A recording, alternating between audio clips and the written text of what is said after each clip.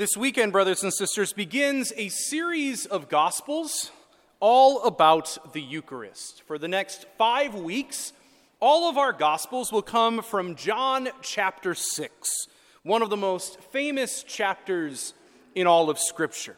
There's so much Eucharistic theology packed in to just this one chapter in these next 5 weeks.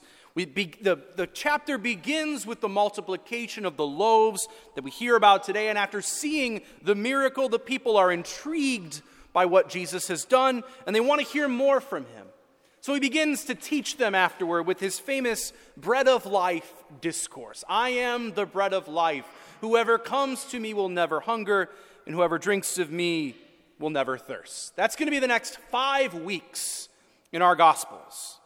And so with that in mind, Father Schrader, Deacon Morris, Father Sullivan, and I, we all kind of decided that for these 5 weeks, we wanted to do a preaching series, if you will, all about the Holy Eucharist, and pick a different theme each week that all of us would hit on. So that's what you're going to get for the next few weeks. And this week, I think in particular, there's a beautiful line from the second reading that gets to what we're planning on talking about that might seem unrelated, where St. Paul tells us, I, Paul, urge you to live in a manner worthy of the call you have received. For our purposes today, I think we can maybe rewrite that passage a bit to say this. I, Paul, urge you to live in a manner worthy of the gift you have received, namely the Holy Eucharist, brothers and sisters. It's important for us to talk about the idea of reverence. Reverence for the Eucharist, reverence for the most blessed sacrament. It's often maybe referred to as piety, but it's a very, very important thing that we should all instill within our hearts. The outward reverence that we are called to show should, of course, reflect what is going on interiorly within our own hearts. The words and gestures and things that we do to show reverence for the Eucharist should hopefully grow our Eucharistic faith and our Eucharistic devotion. And it's good for us, I think, to once in a while be given a little refresher on how important reverence for the Eucharist and reverence for the Mass is. Because it's so easy for us to take the Eucharist for granted when we receive it, hopefully, very often. So when we talk about Eucharistic reverence, brothers and sisters, reverence for the Blessed Sacrament actually begins before we even leave our homes for Holy Mass. As many of us know, to prepare for Mass, the Church asks us to fast for 1 hour, with the exception of water and medicine, or if you have to eat food with medicine, that is okay. But the Church calls us to fast for 1 hour before we receive Holy Communion. To prepare our souls to receive the Eucharist, the Church calls on us to prepare our bodies as well. Because the Eucharist is not just ordinary food, it is supernatural spiritual sustenance. Again, many of you of a certain age might remember that many years ago, the fast was from midnight until Mass began. Nowadays, the Church only asks us to fast for an hour, but it's a very important thing for us to do. Another way to show reverence for the Holy Eucharist involves even how we dress when we go to Mass and how we present ourselves here.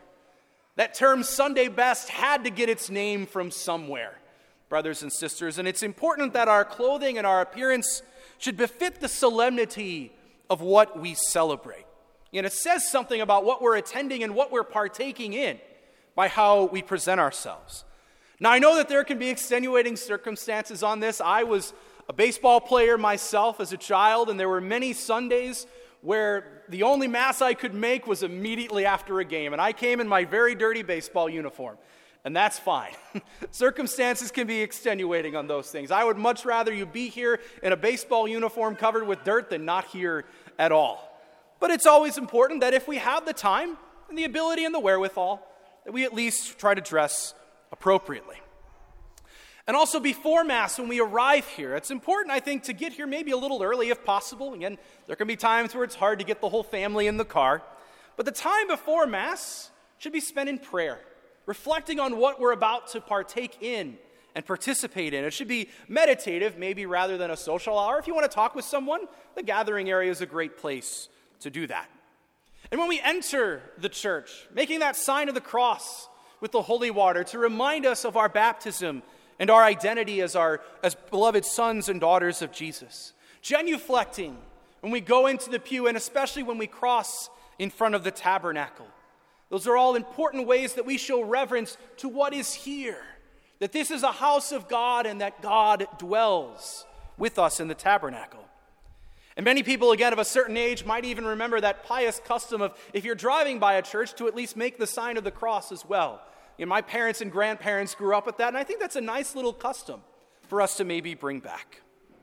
And when it comes to receiving the Eucharist itself, it's important to reflect on how we are to physically receive the Eucharist. We're called to receive the host, and at least in normal circumstances, the precious blood, in a reverent way as well.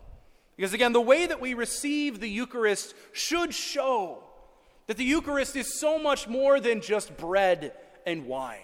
It's the body, blood, soul, and divinity of Jesus. So again, our church asks us before we receive, maybe like when we're one person behind, to make a reverent bow before we receive Holy Communion. Again, in reverence for what is in front of us. And then we receive either reverently on the tongue or use both of our hands to receive. And then saying amen when we receive the host. I know some people like to say, "Thank you, Father," but really I'm not the one to be thanked in that moment. We thank God most by saying amen. And if we're receiving on the hand, we always prefer non-moving targets. That is very much preferred. To make your hands a throne, one hand on top of the other, not like a bowl, and certainly not grabbing or grasping after the Eucharist, but reverently making your hands a throne, and then using the bottom hand to take the host. And of course, be mindful if there are any particles or anything on your hands, because even the smallest particle of the Eucharist is still very much the Eucharist. And I always recommend that folks should at least be familiar with receiving on the tongue. We're a little bit of an anomaly in America that we receive on the hand. So if you go to Rome or any other country, you'll at least be expected to receive on the tongue there. So please don't bite my hand. That is also preferred. Just stick your tongue out and the priest will put the host on your tongue. And again, try to avoid grasping or taking the Eucharist. God's greatest gifts are meant to be received rather than taken. And if you've got either a kiddo in your hands or using a cane, it's probably best to receive on the tongue so we're not trying to juggle the Eucharist with a little one in our arms. Again, you might even notice one of the things I do to reflect this, after the consecration at the Eucharistic prayer, I'll keep my thumb and my forefinger together, because sometimes there can be particles that get on my fingers. And again, even the smallest particle of the Eucharist is still the Holy Eucharist, and it is still the body, blood, soul, and divinity of Jesus. And after receiving, we go back to our pews and we pray and thank God for the wonderful gifts that we have received, and to ask our Lord to let the graces of the Eucharist permeate our whole self. One of my favorite prayers to pray after communion is the Anima Christi prayer, Soul of Christ, sanctify me. It's often on the back of most missals. It's probably on the back of ours. It's a beautiful, beautiful Eucharistic prayer to pray in the pew after receiving Jesus, to let the Eucharist enter into your whole heart, soul, and mind. And maybe even after Mass, to stay a minute or two in prayer and to continue that thanksgiving. And certainly, again, we love to gather and congregate after Mass.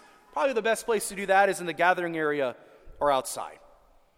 All of these exterior things that we do, brothers and sisters, should also move us interiorly to prayer. How we treat the Eucharist should reflect what we believe about the most blessed sacrament. And so that hopefully the Eucharist has a real and lasting effect in us, more than just the 60 minutes we might spend here at Mass.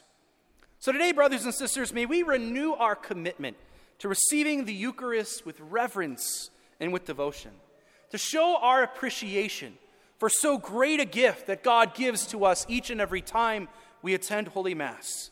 And may we today and every day live in a manner worthy of the gift we have received from our Heavenly Father.